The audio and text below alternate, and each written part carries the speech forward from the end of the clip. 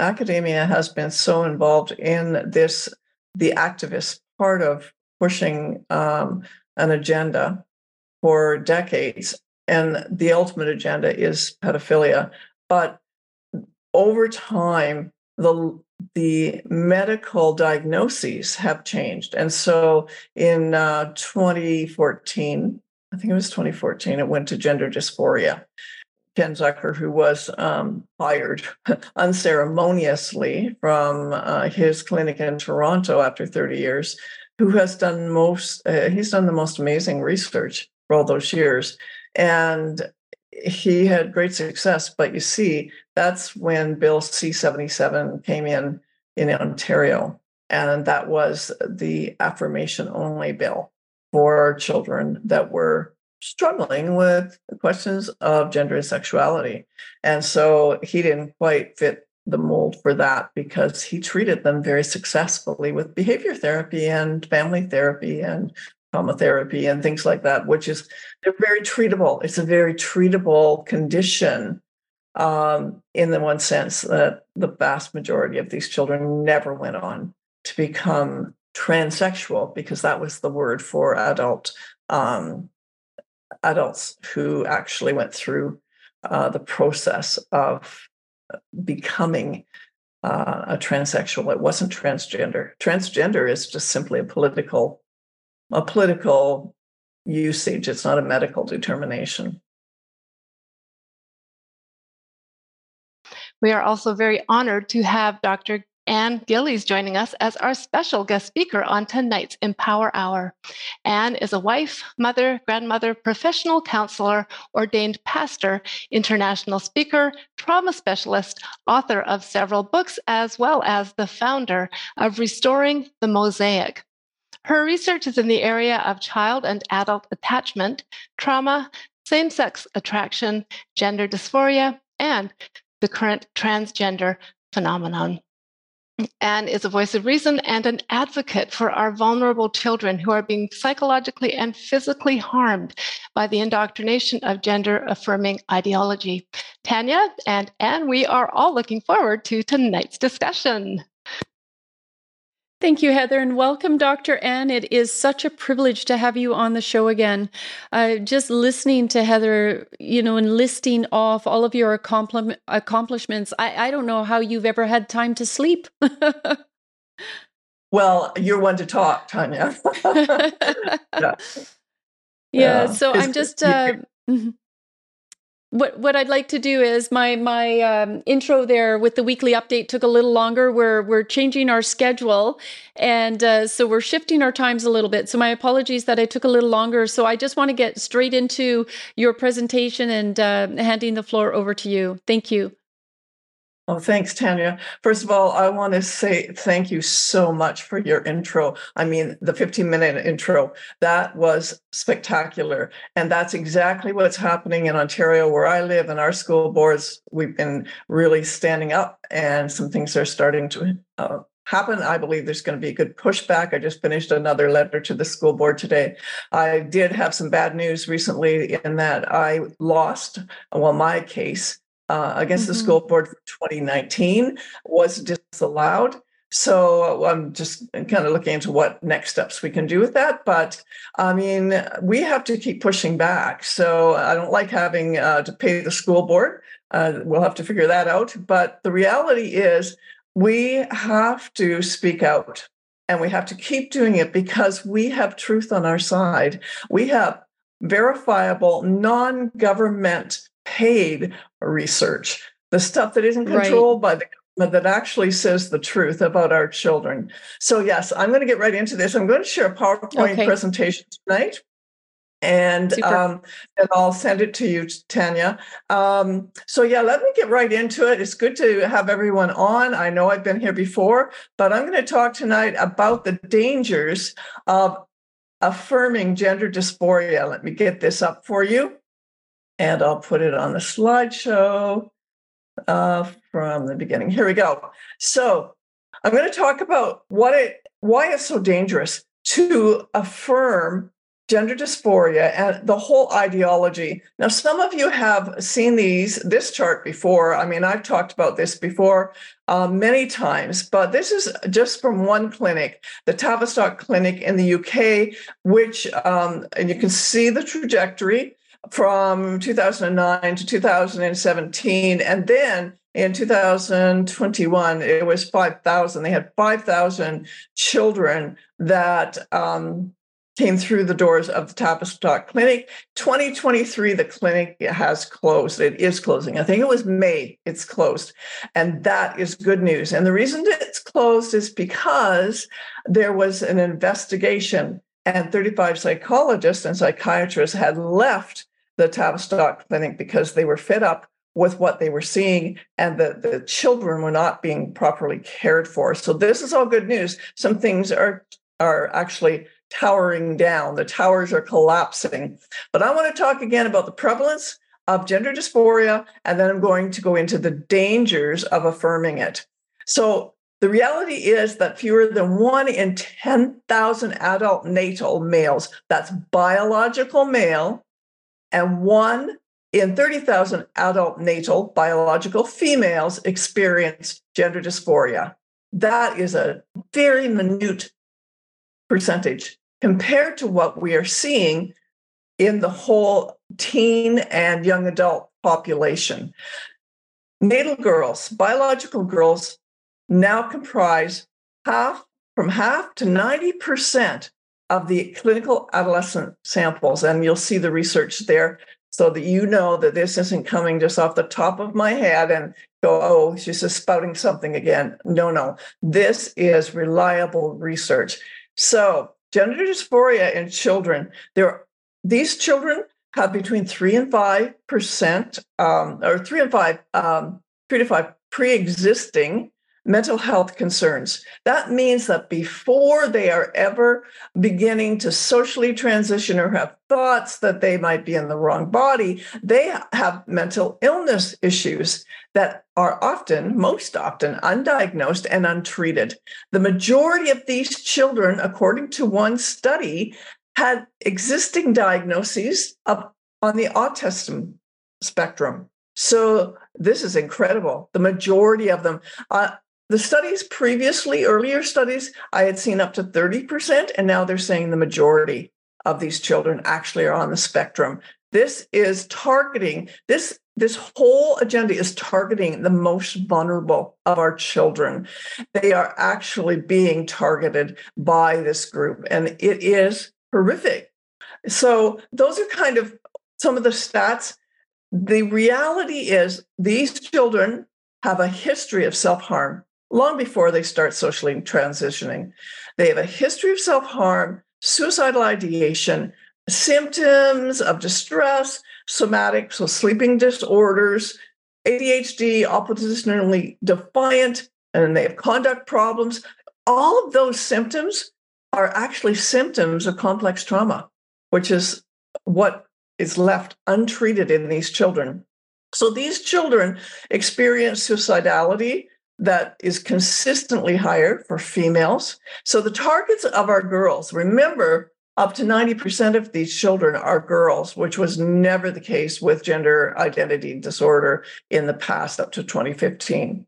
So it's strongly associated with a degree of behavioral and emotional problems that they already have. Don't let these people delude you and tell you that these are healthy children, and they are healthily and in their right mind deciding that they want to be an opposite sex. Remember to keep gender and sex separate, because quite honestly, that's a whole skew of the language.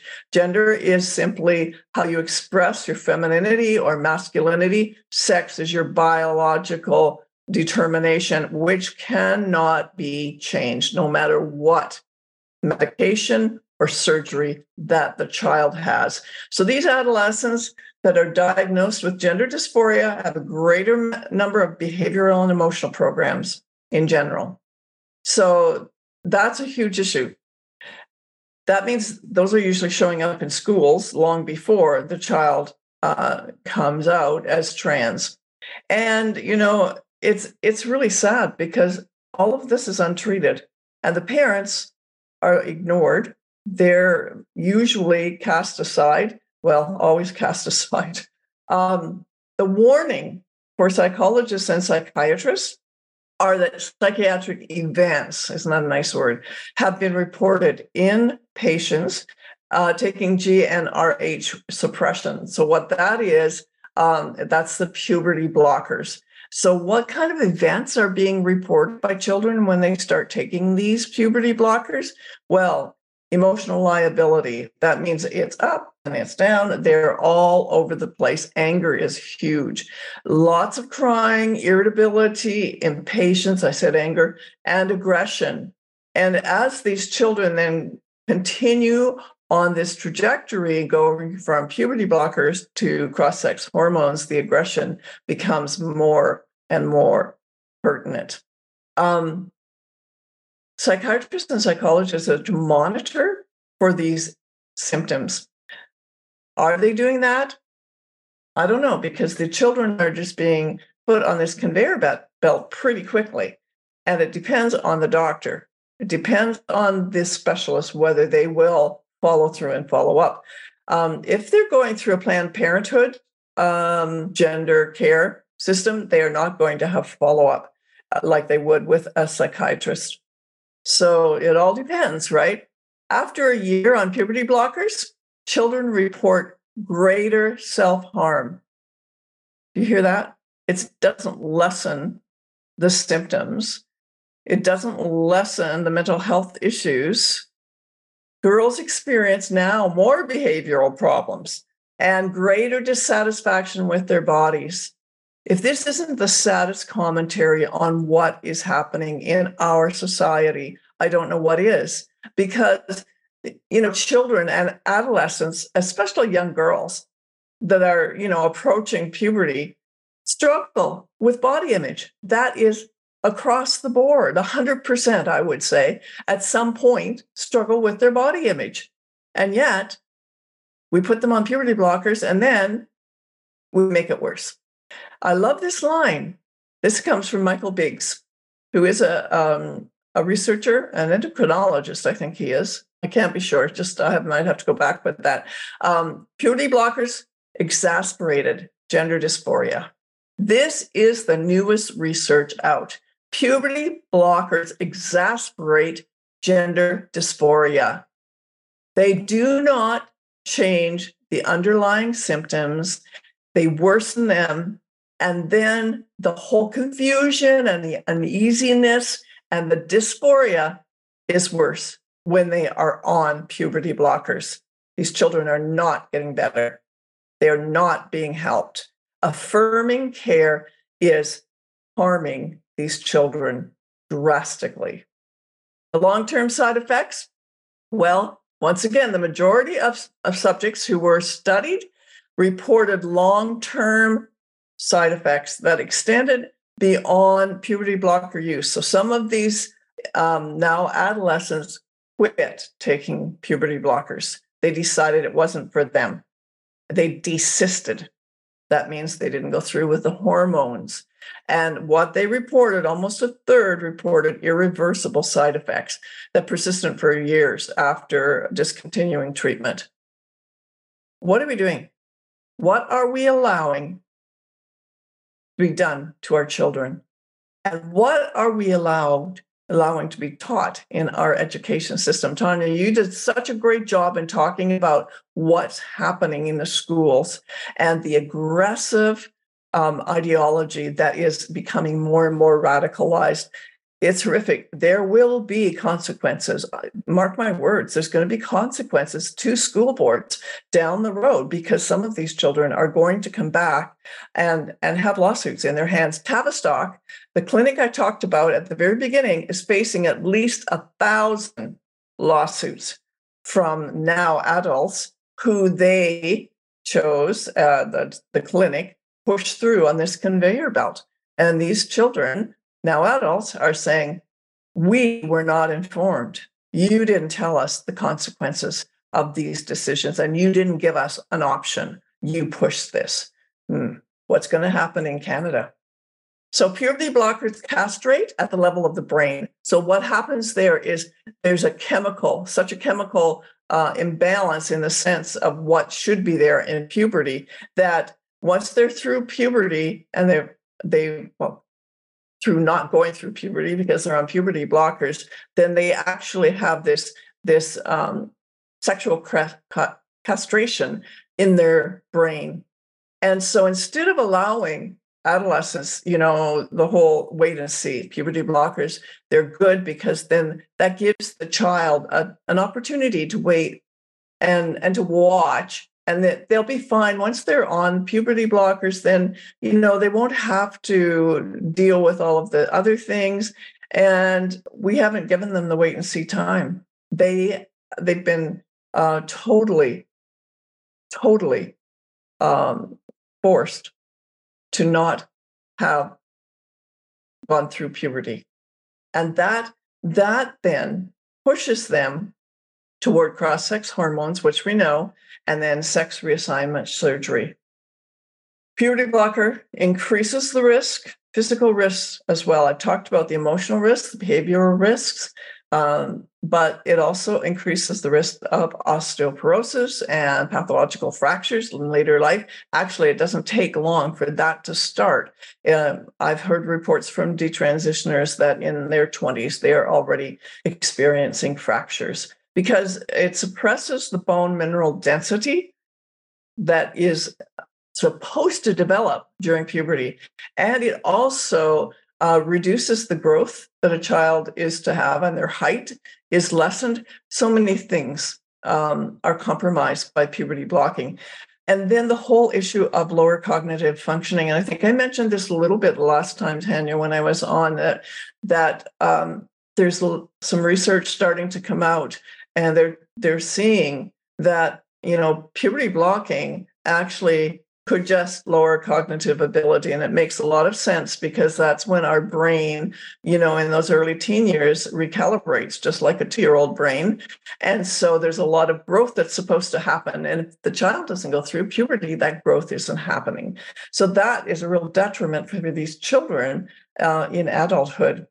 Let me go on to cross-sex hormone therapy, because this is really what just pushes that child into some pretty precocious things.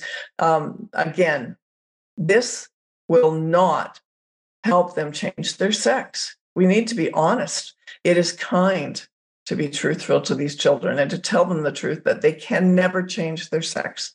They can change their thoughts, their gender, how they respond, and their outward appearance. They can't change their biological sex.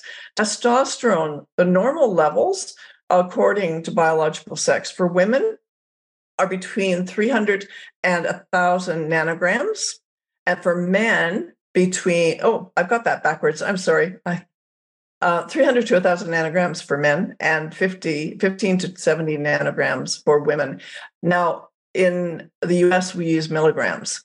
But the reality is what happens when girls go on testosterone, they are given between 300 and 1,000 nanograms.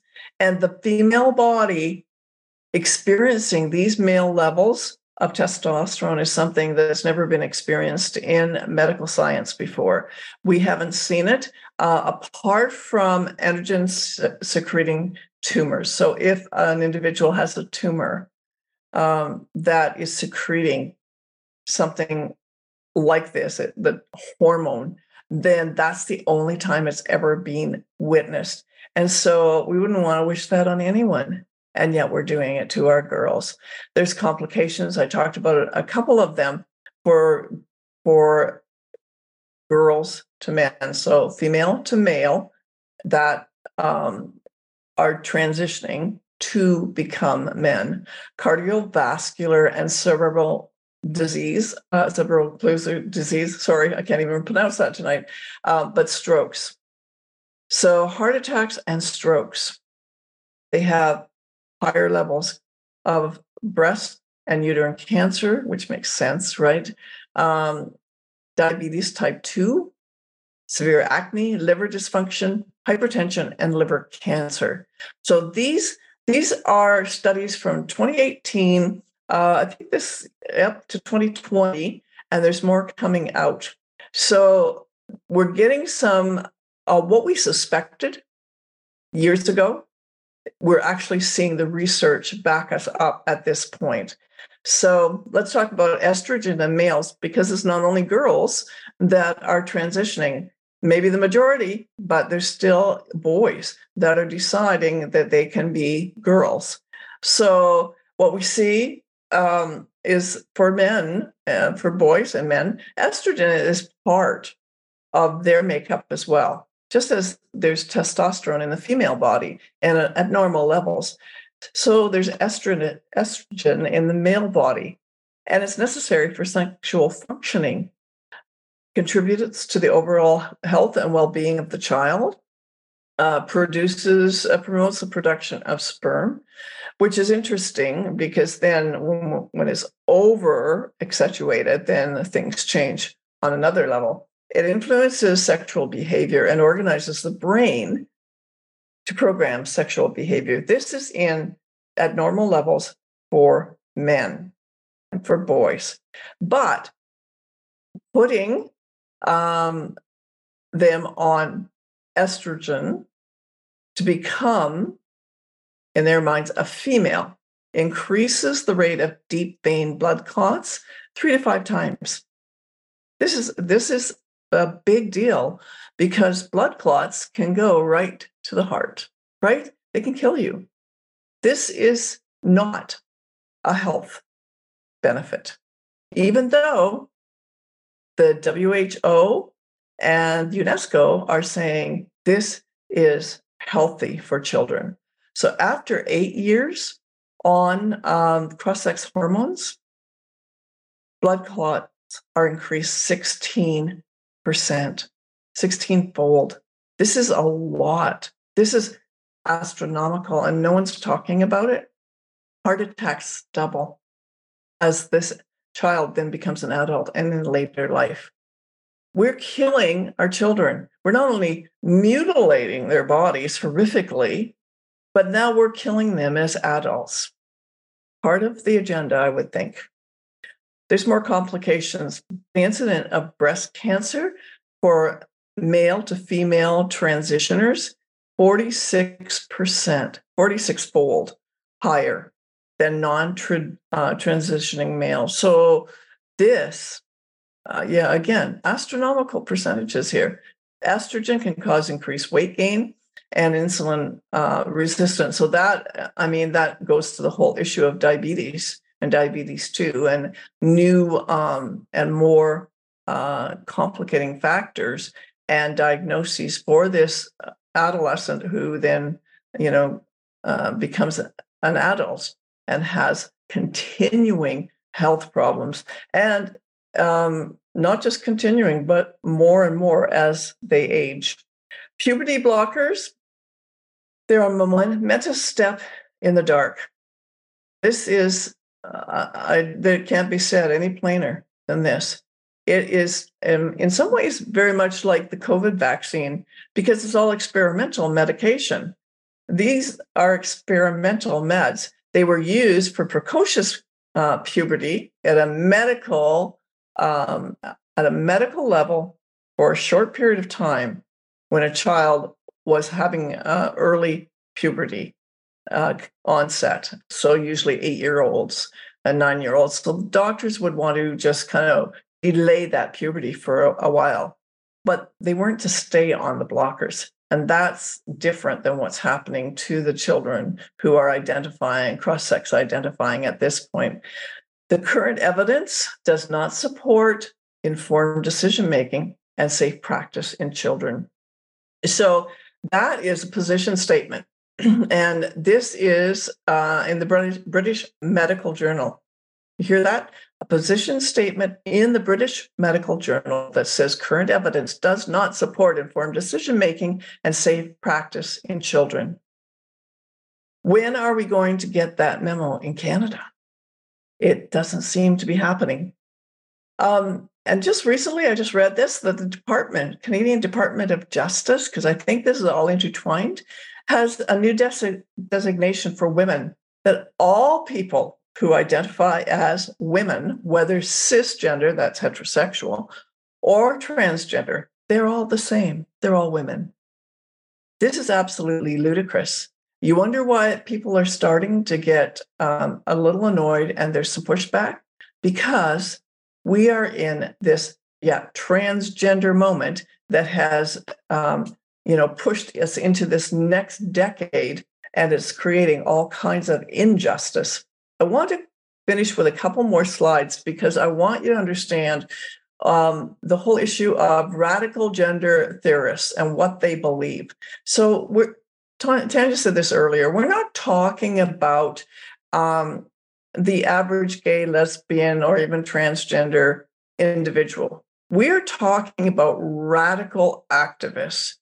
They believe that the drag queen story hour can be used to create a site of queer pleasure. That means they're trying to queer, and queering just means turn everything upside down. So anything that was normative, particularly regarding heterosexual behavior, marriage, family, everything like that, they queer to turn it upside down and make that abnormal. And, for instance, drag queens and the exhibitionists normal. So what they believe is that we need to overcome the false notion of childhood innocence. Don't ever let anyone tell you that childhood should not be a time of innocence. This is what pedophiles want. This is what these radical activists want you to believe. But childhood is supposed to be a time of innocence, and parents are supposed to protect their children from these very agendas. Who would have ever thought we'd be at this place in Canada in 2023? They also believe that they're supposed to pose restrictions on child porn. That's why you have so much happening in the schools. There's so much porn in those books. And Tanya, you've been doing a great job at exposing those. But here's what the radical gender theorists want. They want anti-child pornography laws to be revoked. They believe that those laws are just a result of erotic hysteria and child porn panic. That's their words, not mine. Child porn panic. As though we, as parents and grandparents, teachers, whoever you are panicking over the porn. No, we're not panicking. We haven't got on board quick enough. That's the problem. These theorists oppose all restrictions on adult-child sexual relationships. Pedophilia, let's call it what it is. They are in agreement with it. And this has been coming for decades. And I mean, I've talked about this 15 years ago, I was talking about this, but they call for eliminating the restriction of transgenerational relationships. Don't you love the wording? It just kind of, like all of the other wording, it's meant to desensitize you to the reality. They call for the restriction of incest, eliminating restrictions on incest, is what it should say, and pedophilia. That's what they're asking for. And so we as parents, grandparents, teachers, anyone involved with children need to shout this stuff from the rooftops. We have to be able to talk about this, and we can't be stopped, no matter what the school boards are telling you. We need to join together, link arms, and keep pushing back. Mm-hmm. All right. Wow. And thank you so much. You have just put a lot of information. Sorry, I'm having a little bit of problem with my screen. Just a moment. I think it's on my end. There we go. All right. Just the information that you've packed into that PowerPoint. I was making the notes, like, we know that with also with gender dysphoria, the 90% of this being girls, when historically those who struggled with trans or gender dysphoria were male. And, that's why I believe this is a social contagion. They are manufacturing this in the schools by strategically planting the doubt in the child's mind around the age of 12, 13, 14 years old by bringing a trans activist to school and saying, hey, if you're not comfortable with your body, you're struggling with gender dysphoria. It's brilliant if you want to say it in that form in a very sick way. But it's like so reckless, because what girl going through development and puberty is comfortable with her body? I don't think anybody could name one, right? And so now you've got this mass contagion of girls who are identifying as boys, and the increase. I want to ask you one thing. I know I was making a note as well, is that it wasn't always called gender dysphoria. It used to be called, I believe it was gender identity disorder? Absolutely. Yes. Yes. And like all things on this whole bandwagon, I'll call it bandwagon, because academia has been so involved in this, the activist part of pushing an agenda for decades. And the ultimate agenda is pedophilia. But over time, the medical diagnoses have changed. And so in 2014, I think it was 2014, it went to gender dysphoria. And Ken Zucker, our Canadian Ken Zucker, who was fired unceremoniously from his clinic in Toronto after 30 years, who has done he's done the most amazing research for all those years. And he had great success, but you see, that's when Bill C-77 came in Ontario, and that was the affirmation-only bill for children that were struggling with questions of gender and sexuality. And so he didn't quite fit the mold for that, because he treated them very successfully with behavior therapy and family therapy and trauma therapy and things like that, which is, they're very treatable. It's a very treatable condition, in the one sense that the vast majority of these children never went on to become transsexual, because that was the word for adults who actually went through the process of becoming a transsexual. It wasn't transgender. Transgender is just simply a political usage. It's not a medical determination.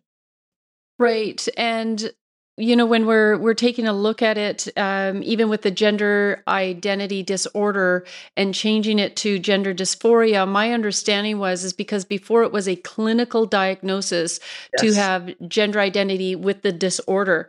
And through all of this, as the UN and the WHO were mandating that member nations amend their human rights code to include gender expression and gender identity, they also strategically had removed gender identity disorder from the list of mental health illnesses and transgenderism, right? So that as they were strategically and incrementally putting these pieces in place to get to this time where they're like, you can't say that you're in violation of the human rights code. And it's like nothing else exists on the human rights codes right now, except for everything surrounding gender identity and gender expression.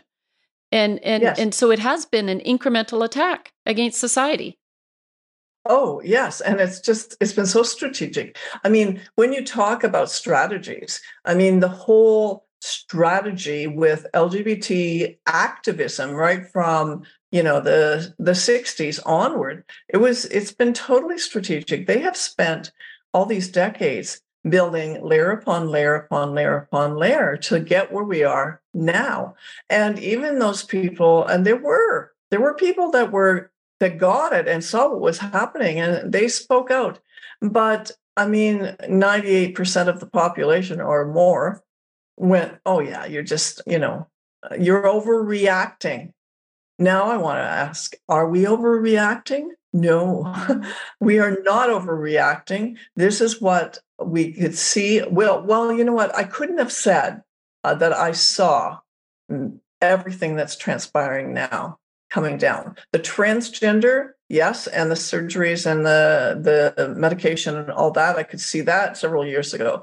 But the furry phenomenon and black is white and other kind of ideological identities that are just becoming rampant, and the whole neo pronoun, gamut where you have to be so politically correct. It's just enough to.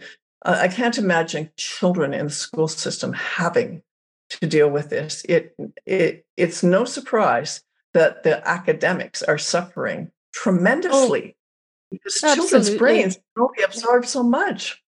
Well, and there's this meme, and it's this little mother. It's like family circle kind of meme, and the mother's looking down at her little guy, and she says, "Oh, how was school today?"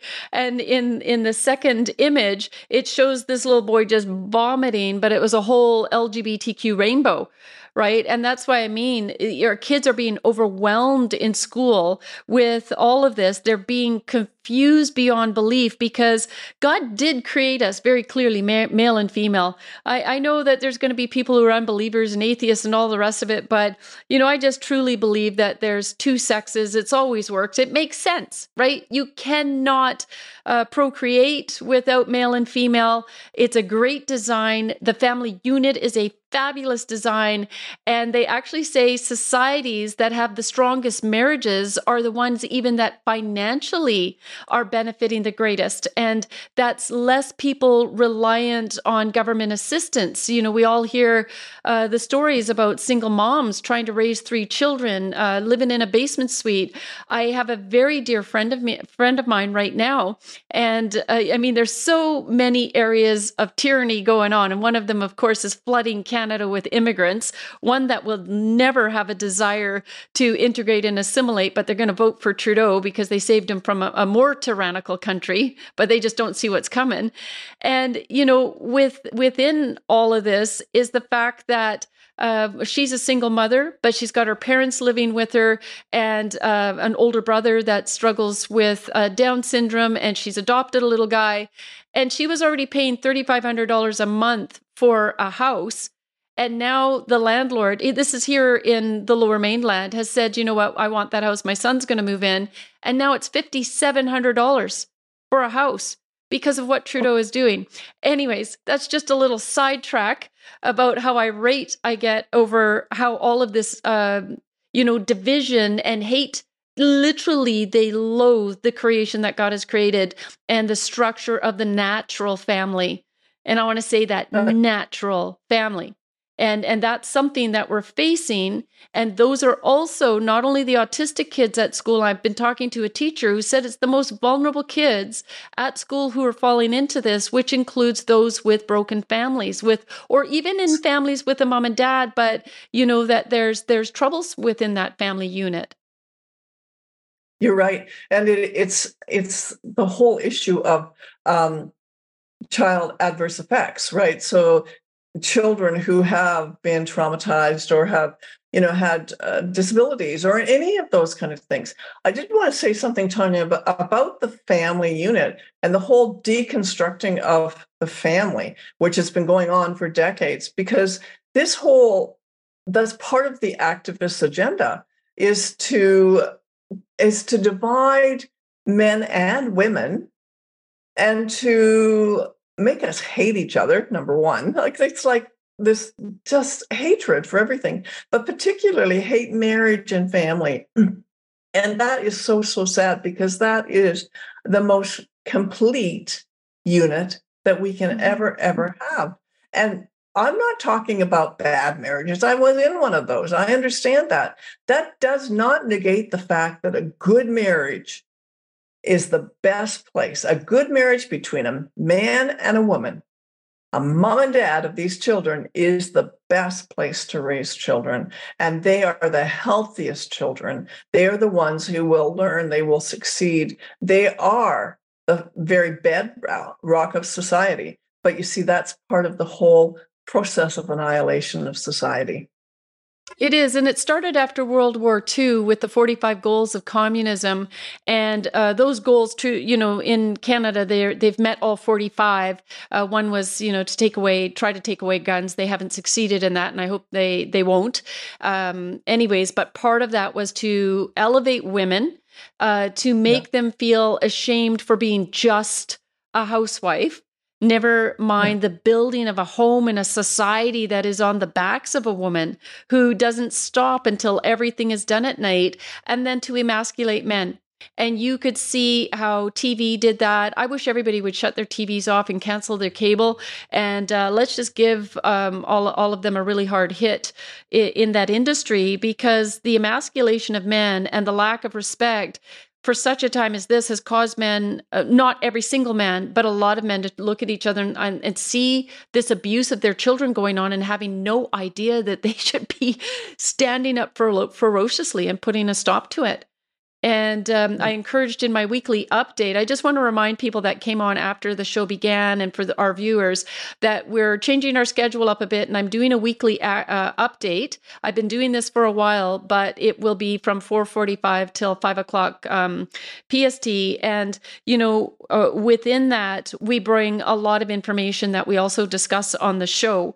But it is just so critical that we understand how important that family unit is. And yesterday on our parent webinar, we had a guest on in the past 2 weeks, Wendy Livingston, and she homeschooled 7 children.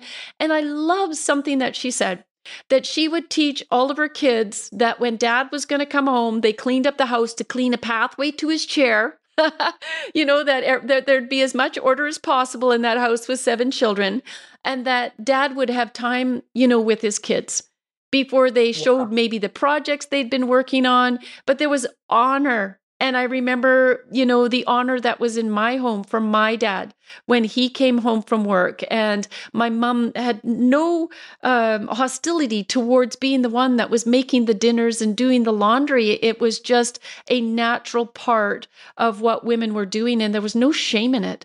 And I know women are strong and they're working, and that's important, but we do need to honor our men, and we do need to call them up in such a time as this as well. So I agree.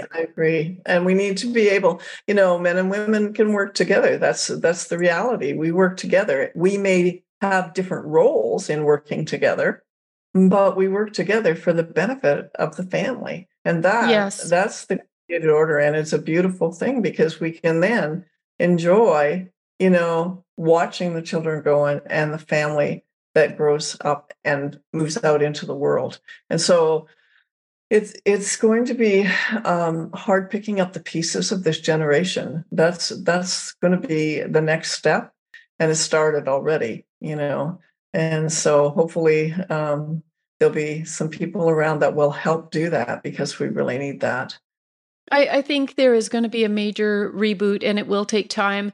I know that even in the most sinister, sly types of ways, these activist teachers are in the school systems. We had it here in the last couple of years, and I'm sure probably in every single province, but there was a report, I believe it was out of Quebec, and some teacher, Mother's Day had just passed, and it was going to be Happy Parents' Day. Anyways, there was a ton of backlash about it. And the media had reported on it. And because of the backlash, they tried to cover it up as well. It's for those kids whose parent had passed away. And I'm like, you bunch of liars. This was part of the agenda to eliminate mother and father. Don't lie to the public and try to cover up, the sinister agenda that you're performing here. And really, when you take a look at it, one of the things the Bible says, it's like made the top 10. It's in the commandments, but it says, honor your father and mother. Well, where's one of the places traditionally they would learn to honor their father and mother, but was at school. I remember being at school and making my mom that special card and gluing on the little flower and, writing Happy Mother's Day, Mom, I love you and thank you. And I mean, they're just trying to rob our kids at every single turn. And so even these small things, they're not small. you have to react and respond. You have to be outraged about these things because they're part of a bigger picture. One thing I want to ask you, we were talking about this radical gender theory and the conversion therapy farce. So you and I had met some years ago. And in December 2019, the bill, back then it was called Bill C6. I mean, Trudeau was on this campaign with the Liberals and all of the homosexual and LGBTQ activists that are in his Liberal Party pushing for a ban to conversion therapy. And the reality is that conversion therapy hasn't existed in Canada for 60 years, for decades. And it consisted of people who were struggling with homosexuality, and they themselves just didn't want to be living this lifestyle. And so as part of therapy, they received, and it really is very cruel, the electric shock treatments. They were institutionalized, they were given drugs and castrated, etc. And so as you and I had met, and I put a team together of all the leaders in Canada, and we would meet in some Zoom calls saying, we need to respond and address this. And of course, the Trudeau government was trying to push this through, but they failed to because another election came up, and then any existing bills die. And in 2021, they came up with Bill C4, pushed it through the Senate, and by December 2022, it had become law. But it isn't actually law, because it's in violation of our Constitution. And Section 52(1) of the Constitution says that if it's in violation of the Constitution, it's of no force or effect. And so we need to fight these things in court. But just for the benefit of them saying this is law, according to Bill C4, a parent, if they don't affirm gender dysphoria, as you were saying, they can go to jail for 5 years. You as a therapist could go to jail for 3 years if you're caught trying to get to the bottom of why they're feeling like they're gender dysphoric. And so the very thing that they claimed, which is complete farce, and I just want people to really understand how diabolical this is that they said they were against electric shock treatments, drugs, and castration. And yet here they are en masse giving drugs, harmful hormone blockers, and you just went over all of that. And they are castrating and mutilating our children. Trudeau should be locked up. David Lametti should be locked up.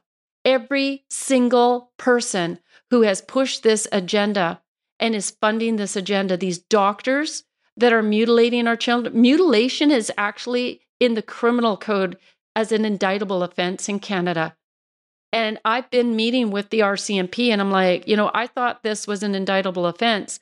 And you had also mentioned also the Canadian Department of Justice, and Sheila is an amazing investigator and researcher, and she has just been providing me all of this information. Well, the Canadian Department of Justice, guess what? They are a huge funder of the LGBTQ. Massive. We're talking millions of dollars. And these are our taxpayers' dollars kind of funneling through one department into another. And once you start going backwards, you see it all coming from the government. So the LGBTQ are well funded, but it's all by the government. This isn't like, they were complaining about Action for Canada because of, our funds and the fact that we're creating funds to take legal actions, etc. And I'm looking, yeah, but we're honestly, Canadians are donating their money to us because they see that we're fighting a good fight. And on that, please continue to donate. We need monthly donors. No, we're taking legal actions, and we're very serious about this. But here, our tax dollars, without our permission, are funneling down into the very people that are causing all of this tyranny against our children and all of this abuse. It's a sordid affair. Tanya, it's very laughable if it wasn't so sad, but Dr. Christopher Wells, I was testifying at Regina at their government meetings on conversion therapy, and he stated that this is a very well-funded group. And I mean, honestly, if it wasn't so sad, I would have laughed, but we have no money. I mean, everything I do is either on my own dollar or donation. And people, they have the money. And everything, if you take what the activists say and turn it upside down, if you queer it on them, then you'll get the truth. Then you'll get the truth, because it's almost exactly opposite. You raised a really, really important thing, though, about the whole conversion therapy. And, all of their, it was rhetoric about it still happening. And those kind of things haven't happened in psychology. And, then they sit in church basements. Well, I've been in a lot of churches. I've never seen anything like that. I know that we prayed for people. Goodness sakes, people want prayer. They should be able to get prayer for whatever they want. But the reality is that all that conversion therapy hoopla was to put in place this law so that we could not treat these children who decide to desist or to detransition, because these are now adults. Many of them are now adults. And where do they get help? Where do they go to get help? Because they want to re-identify with their biological sex. And there's very, very little help for these individuals. And that's all part of this conversion therapy. They have been so strategic, and we've had our heads on the ground. So it's a very sad thing. Yeah, the detransitioners, right? They have no funding, they have no support. Nope. And when you take a look at it, I've been talking about, I know there's the WIN sex ed curriculum, and there's the SOGI 123 learning resource, but it's all the comprehensive sexuality education resource that comes from the UN, but by a different name. And so with SOGI, I've gotten a hand of the teacher's resource. It's not easy to find. It was because somebody else had given me a brochure and I had to do a QR code, and then I've got this resource.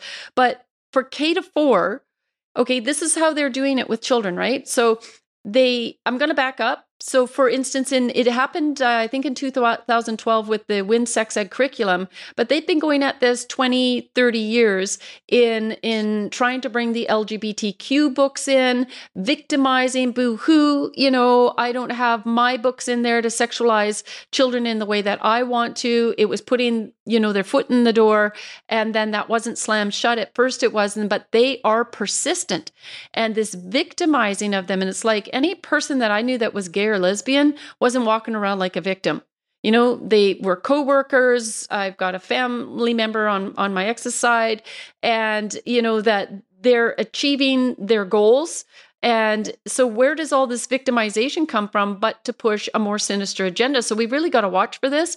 So back in 2016, in July, they pushed an amendment to the Human Rights Code in BC, goes through first, second, and third reading. Nobody knew. Nobody showed up for the vote except for 100 sex activists. In September, they end up launching SOGI in 12 or almost 12 pilot schools. By the end of the school year in 2017, March, April, May, parents are starting to find out, what the heck are you teaching our children, that you can be a boy, girl, neither, or anything in between? And they start to question it. So the BC government passes a legislative order stating that the Minister of Education is no longer responsible for learning resources. It's on the school board trustees, because I believe they knew that legal actions were coming.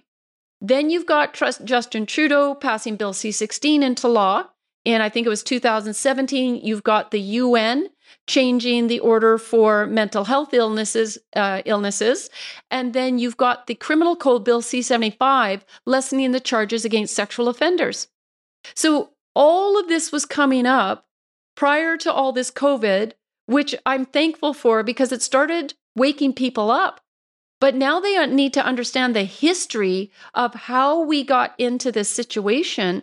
And people like you and I and other good people across the nation were trying to raise the alarms to say, this is what's happening.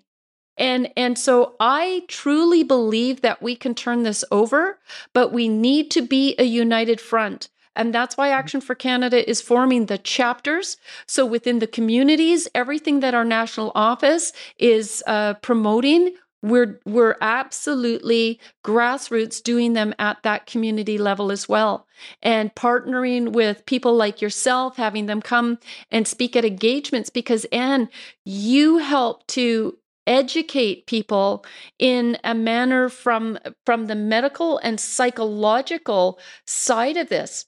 Because when Bill C4 ended up passing, they're trying to silence you now that they've indoctrinated our children, and so confused that prior to this, you were saying that generally it was males, and there was such great success in working them through to it that they didn't even continue in pursuing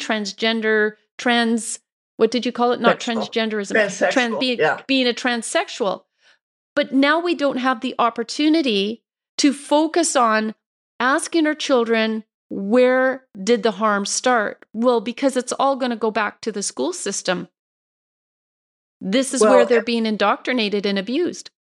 That's right. And, here we have, so all of the strategies, everything that's come into play to this point in time, and working together and understanding what's going on so that we can work together is imperative.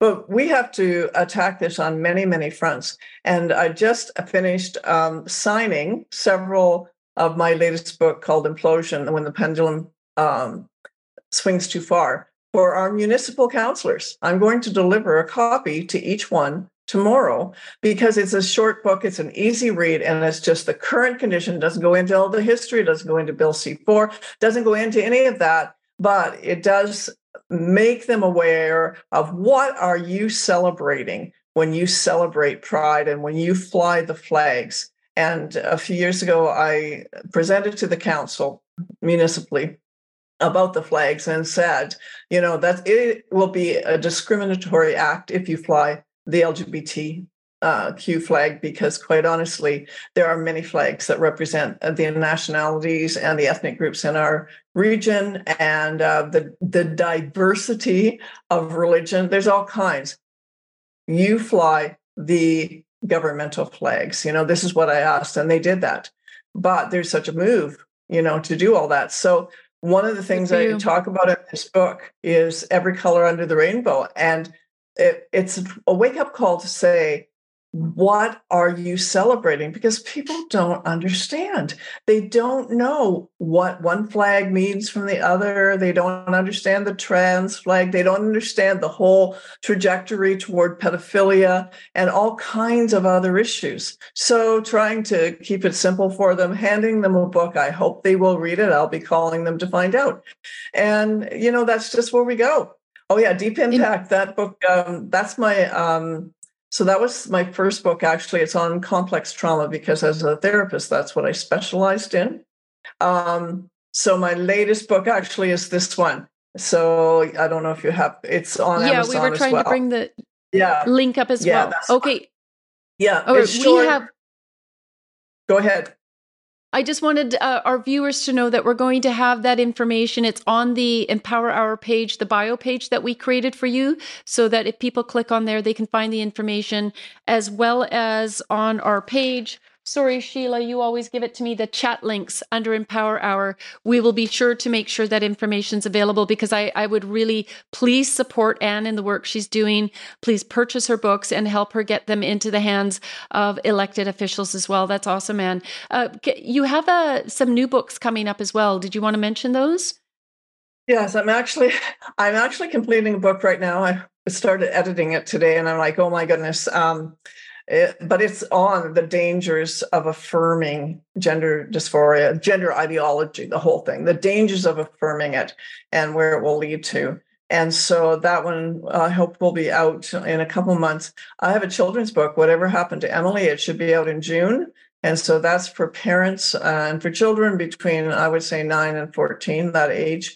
And then I have another one that I'm going to have out later in the summer. Maybe it might not be out to September, called Loving Your Non-Conforming Child. So that's for parents and grandparents to help them navigate these very, very difficult waters when a child comes out and decides they're in the wrong body, or all of those kind of things, because parents have been just trampled underfoot, and they have been so traumatized and so wounded. It's all part of the deconstructing of families. So, yeah, those will be coming out this year. Right, it is, and I think when those books come out, I'd like to have you back on the show, and especially because we've had a lot of parents, asking for advice. What do I do? My grandchild is now identifying as the opposite sex, or my child, and they just really need to have that interaction with somebody. It's a horrific state that we find ourselves in, and I've wept over this, Anne, and I'm sure that you have as well, for the hearts and minds of our children and how it's pulling families apart.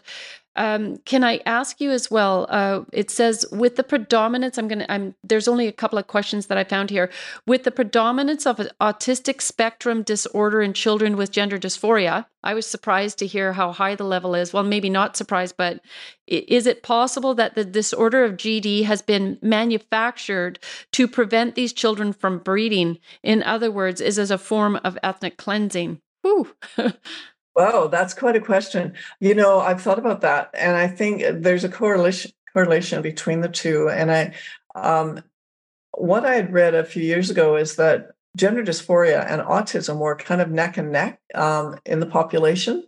But of course, gender dysphoria has come up like this, and now that last report, which I was surprised with too, I hadn't read that the majority of these children have or will be diagnosed on the autism spectrum. And so you have to wonder there what's going on when you think about the whole issue of infertility and all of those things, that it's so intertwined. So that's a really hard question to answer. I don't have the answers, but suspicions, absolutely. Right. Yeah. I remember years ago, I did a call to action campaign against CBC. This was pre-COVID, but what they were doing, I wrote to the CBC ombudsperson.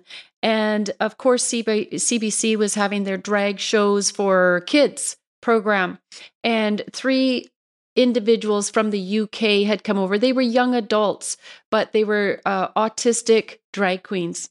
And I can't tell you how much it just pulled at my heart to see them being exploited in such a manner, and nobody there with a sane mind to protect them. And I remember that the ombudsperson had made light of this being a heated topic, and it was about the sexual exploitation of children. And I got back to him and I said, "How dare you? You have no business even being part of, the CBC." Division that I was writing to. I said I honestly believe within the CBC at the time I was writing that I think there's, a sexual child exploitation ring going on, or individuals that have no idea of the proper structure of society any longer with where children fit into that. It's just become so demented. I don't know if I'm, explaining my thoughts properly there. The lines have become so blurred, and that's part of this whole thing, that there will be no differentiation in the sexual sense between adult and child, right? And most recently, the UNESCO has declared that children need to be taught sex education from birth onward. Like, we have to start tearing those things apart and thinking critically, what does that mean?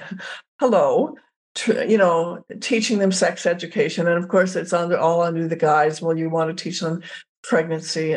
I don't think there's a 2-year-old alive that needs to know how a woman gets pregnant. Children have an inquisitive mind, but they are readily satisfied with the very fundamental explanation. And of course, then they get into schools and what they're getting in there. So it's just such a nefarious process to indoctrinate the children. That is, yeah. And when you talked, there's one thing I was going to say, Tanya, was that you talked about what's happening, with the criminal element. We call it criminal element now, and the whole pedophilic thing. But we're seeing young boys now perping on little boys, like teenage boys. And it's a direct result. And this isn't just one incident in 100,000. This is happening in the schools and our churches, and it's a direct result of what they have been taught, because there is no sexual behavior that is off limits. And so here, young teen boys, are just believing they're taking the curriculum at face value, and then they're ending up sexually assaulting other children. And this is it's going to be a horrendous end for all of these children. Right. And trying, as you were saying earlier, and how to turn this around. And when I had mentioned about the Mission School Board choosing to ban us, I'm very curious to know, what is it that they are hiding in that school district? Because I know it was a God thing. I ended up meeting a person who actually works in the school district with the mental health. And she said it is a crisis in Mission, British Columbia. And that the fact that a 9-year-old boy was sexually assaulted by 5 other boys in his class, the school, this is the news reporting this, but never informed his mom, never called her, and never got him medical treatment. So she's suing him.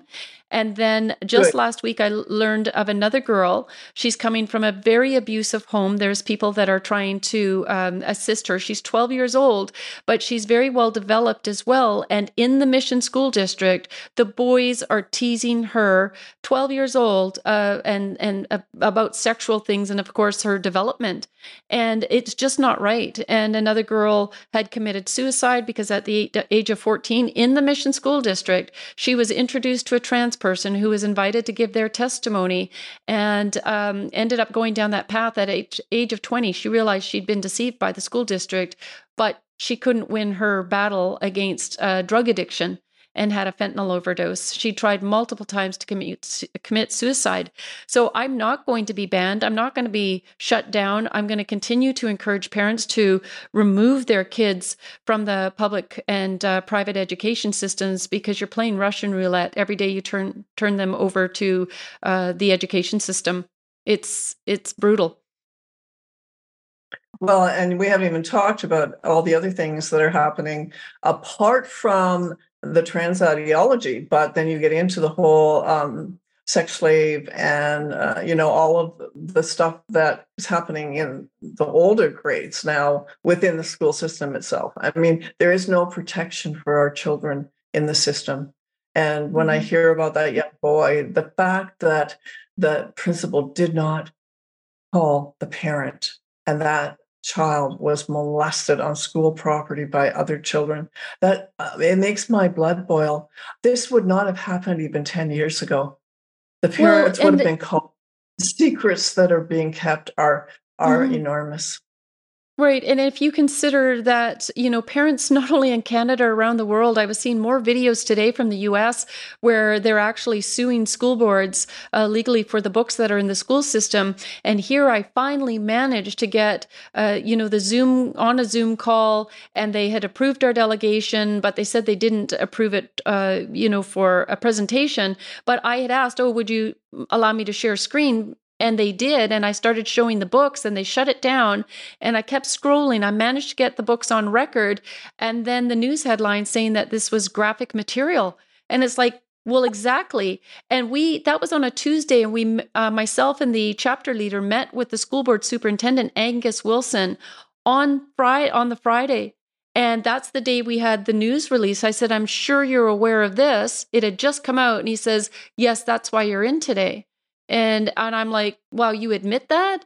And, other things, I did record the conversation, but to me, something very nefarious, because he spent an hour and a half with us, and I walked away thinking, okay, we'd made some headway to understand that we've got legitimate concerns. Children are being sexualized through SOGI, and then they're saying, prove it, we prove it, and then they ban us. And so that would mean that he's involved in this, in supporting that and banning. I want everybody to know school boards do not have the power and the right, elected officials on Supreme Court rulings. I've included it in the action this week under the Mission School Board portion of the action. There's Supreme Court ruling saying that elected officials cannot arbitrarily ban us. And so I'm going to be pursuing having that ban removed. But again, all of this is at the cost of taxpayers. So it's a huge fight. It's a huge fight because at every level you are fighting this ideology and these people who are either blind to the reality or choosing to cave to the ideology, which is more likely because it's the path of least resistance. But the reality is that path is leading to the destruction of our children. And so we can't stop fighting, Tanya, and we have to keep pushing. And the more of us that do it, and in every municipality, when we get into the school boards, there were almost 30 of us at the last school board meeting, and we're going to keep going. We're going to keep showing up. I'm going to keep writing letters. Others are going to keep writing letters. The notice of liability, those kind of things are so important. And at some point, and I mean, when I was allowed to present a delegation in 2018, and I said, you are going to be held liable for the outcomes of these children that you are teaching. And so, hey, put them on notice, keep them on notice, and we have to keep the fire going because it needs to be addressed. Yeah, I mean, they have a fiduciary duty that when we serve a notice of liability, this is warning that what they're doing is either causing harm or illegal, and in this case, both. And the path of least resistance is not going to be an excuse when they end up in court one day saying, I was told to do this, I was doing it according, to the Minister of Education's dictates. No, you have a duty, first and foremost, we all do in this nation, that we have a duty to report harm. And whether these school board trustees, maybe the superintendents, are part of a child sexual exploitation ring, or whether it is the path of least resistance, whatever it's going to come down to, I believe that this is already starting to fall apart. That Trustee Ashby in Ontario, she had done the right thing and she resigned after all of her hateful comments. We've got several trustees that are stepping down in British Columbia because they can't handle the heat. And so really, this is going to be about applying the utmost amount of pressure in a legal manner. And again, we do not promote violence or vandalism, regardless of what Mr. Cardell and his ridiculous lawyer have to say. We have a right. We need to stand up and protect our children. They're being abused and attacked, and we got to protect them. And so, Anne, we're going to wrap things up. Okay, so you know what? Somebody has come up with one more question, and I would encourage these people to join our parent meetings. Every parent meeting that we've had is on our parent webinar page, and they say not everyone is able to homeschool their children, and we recognize that. That's why we're continuing to pull as many kids out and facilitate parents to get into homeschooling groups and plead with pastors to open up their churches, and that's why we're fighting so hard in this at the school board level. We're going up against the principals and the teachers, serving them the notice of liability. They have a duty to protect those children. They do not have to promote or teach this curriculum. If they are, or this resource, they're choosing to. They need to make the right choice not to. As Dr. Ann had said, she is herself going into the school board meetings, and she is appealing to the school boards. She's letting them know what their fiduciary duties are to protect children. And so we're going to continue to fight for all those parents who do not have the option to pull their kids out. And so, Anne, what would you have to say to this parent? Well, I would say, if you can find another homeschooling parent that you could work with, and you don't have to educate your child between 9 and 4. You can sit down with your child at 7 till 9, or you can sit down with them in the evening. You can work with other parents around their schedules and their children. There are things. You just have to find a way. And it's not easy. I'm not suggesting it's easy, but your children are worth it. The other thing I want to say there is that there's a group called Third Education Revolution. And in Canada, we call it Truth and Transformation.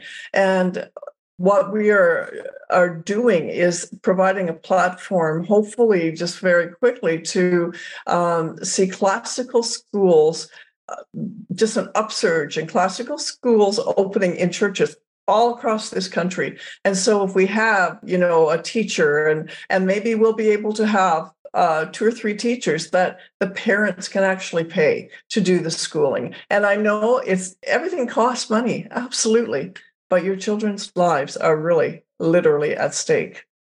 So Absolutely. That's Yeah, thank you, Anne. And I know that Sheila has already put in our chat the parent webinar with the recordings. We'll make sure that that's going to be in the description for those of you who are viewing this video afterwards. We really encourage you to join our Rumble channel because, of course, they're censoring us on Facebook and other social media platforms. And within that, in the webinar that we had yesterday, we actually addressed this topic and why we're working so hard to encourage parents, like you were saying, is that you have 5 days a week. If you each could find a parent that could take 1 day off and homeschool your child, you could all share that burden. And that you put your child in school for 6.5 hours, and you can teach your child more in an hour and a half than their child will learn in 6.5 hours, and yet you've got them in safety. The reason that we have Action for Canada and our chapters is because we're building communities where those parents, because we have parent teams, parent groups within our chapters, we have others that are actually boots on the ground going out to churches in the community, educating the pastors, bringing awareness to what's going on. This is happening en masse across Canada. Pastors are coming on board. They're opening up their doors to an Action for Canada chapter, but also they're opening their doors to our community members who want to bring parents together so that they can figure out how to do this. I mean, this is old style community living. And that's where we're coming back to. And I'm really excited about it. Even people are growing gardens together, but how much more important to grow the garden of our children's minds, if I could say it kind of corny in that way. Okay, so I encourage everybody, make sure that you check out the page that we created for Dr. Anne Gillies. We are promoting all of her books. We would encourage you to buy all of them and to stay in tune with us, because as soon as she has any other books, we're going to, Anne, if you'll let me know, just send me a link and we'll add that to your page, because I know that people really appreciate you and are following what you're doing very, very closely. So is there anything that you would like to add in closing? I just want to thank you, Tanya, you and others like you who have paved the way for others to come after, to stand up, because this is what it's going to take. We need to make this a broad highway of individuals that are willing to stand up for their children. So thanks for all you're doing. All right. Well, thank you so much. We look forward to having you on the show again. God bless. God bless. Well, wow, it can be so overwhelming. But you know what? Our kids are overwhelmed every single day.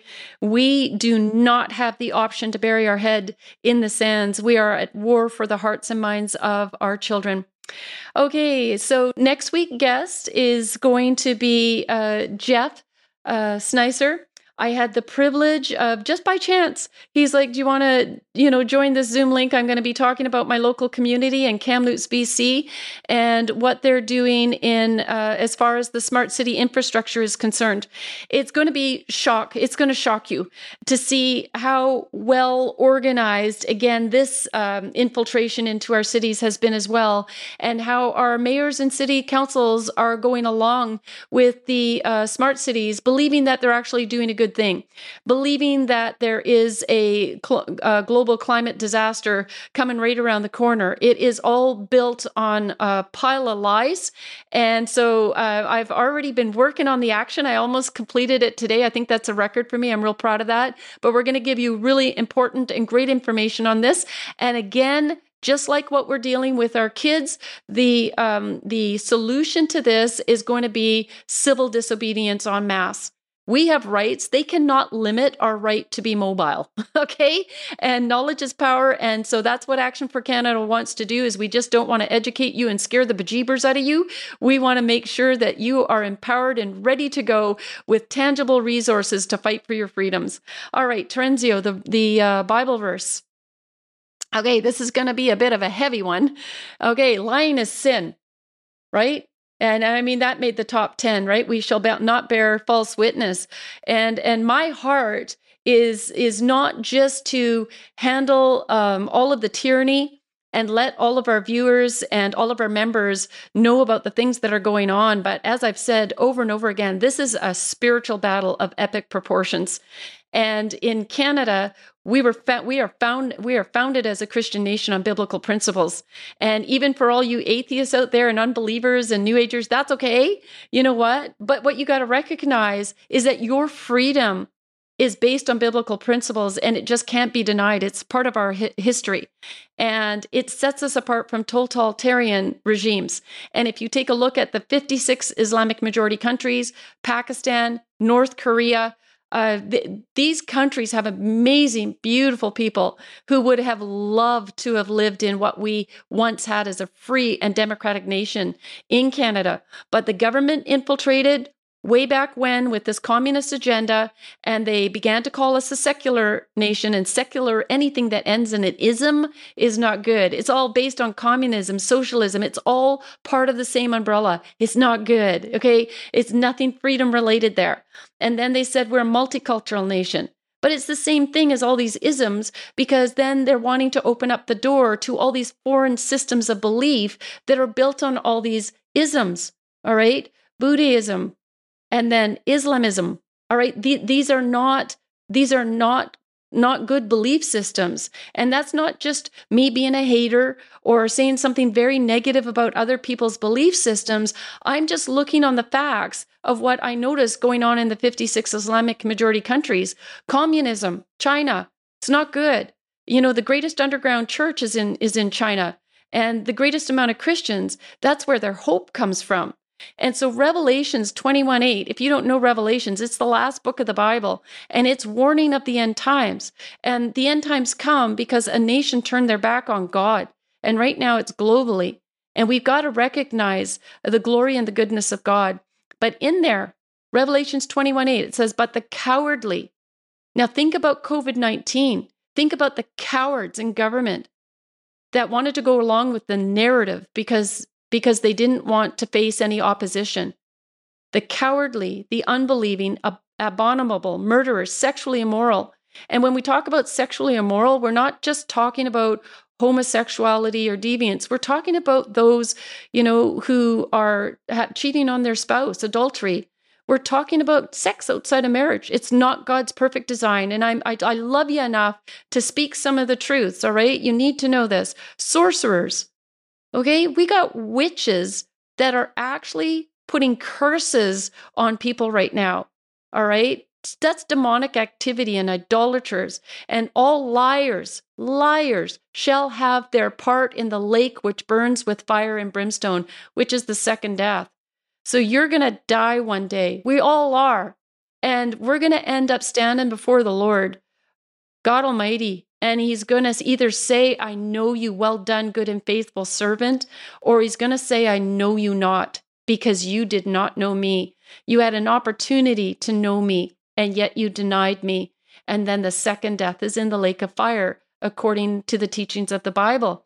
And so Revelations 22:14-15 says, blessed are those who do his commandments, that they may have the right to the tree of life and may enter through the gates into the city. That's the well done, good and faithful servant. But outside are dogs and sorcerers and sexually immoral and murderers and idolaters and whoever loves and practices a lie. And so I come to you with an appeal in my heart today that if you've been sitting on the fence as you've gone through, witnessing this battle and all of the evil that has transpired in this nation and around the world, and you are recognizing that there is a definite evil. You see, Justin Trudeau doesn't like absolutes. He doesn't like absolutes. He likes the gray area, which is where the devil likes to reign. Right? If there's a gray area, there's no absolute truth. There's no absolute wrong. And we know that it is very wrong that they had forced Canadians to take a deathly harmful jab. We can say that without a doubt for those of us who have the gift of having our eyes open. There's many Canadians who didn't, and they're going to come over to our side. They're going to have learned a hard lesson because somebody in their family or themselves is going to either be suffering some great harm related to this jab, and they're going to realize that they've been had. And you're going to realize as well that it's a tremendous evil to sexualize children and lie to them. Death be to those who are sexualizing our children and lying to them and causing this harm. And you absolutely know that this is wrong. There's an absolute evil going on in this land. And it's because we took God out of the school system. We no longer do the Lord's Prayer. We no longer read from the Bible, which is a great source of wisdom and understanding and great moral teachings. And we turned our back on him. And when that happens in a nation throughout history, just go back and look through, historical documents, read the Old Testament in the Bible, that when a country turned their back on God, God allowed a king to rise up, and there was a reign of terror for decades until people all of a sudden, like where we are right now today, realized that we should have been taking a stand for good and that we shouldn't have been denying God. So if you're sitting on that fence today and you say, well, how do I stand at those pearly gates, Tanya? Trust me, you don't have to be perfect. You could have some really heavy sins in your life. You may have been somebody that's living a sexual deviant life, and you want that to end. And it's only through God that he can free you in miraculous ways. And so I'm just going to ask you to close your eyes right now, and I'm going to give you an opportunity to ask Jesus to come into your life. And so you can just pray along with me. I'll pray as if I'm you, so that you know the words. And you would just go, Lord Jesus, God, Jesus, thank you for dying on that cross. Heavenly Father, and sacrificing yourself one time for all for our sins. And that all we need to do is acknowledge you, Jesus Christ, as Lord and Savior and the Son of God, as ruler over this prince of darkness. When you died on that cross, you won the war over the devil in this land. And all we need to do is put our faith in you. And I put my faith in you today, Lord, and I ask you to be Savior of my life. I commit my life to you. I confess my sins. And I pray that you would help me, Lord, clean up my life and live a new life in you. And I ask this in Jesus' name. If you've made that decision today, I would encourage you to reach out to our prayer team. The link will be in the description. The link will be in our chat right now. And so on that, I just want to thank you for joining us tonight. God bless you, and God bless Canada.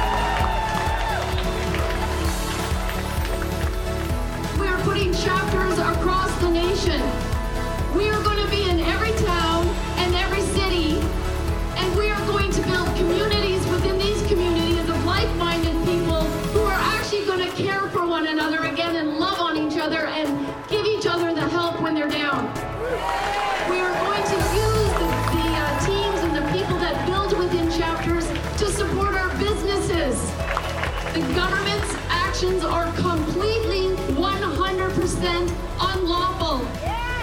Judgment will again be found on justice, and those with virtuous hearts will pursue it. You have a virtuous heart if you are here today pursuing freedom and righteousness. And then verse 23 comes along with a promise. God says he will turn the sins of evil people back on them. He will destroy them for their sins. I take great comfort in that, because I serve a mighty living God who has allowed us to go through this season of discomfort because we as a nation had turned our backs on him, and we need to get right. So I am just going to thank you so much. I'm going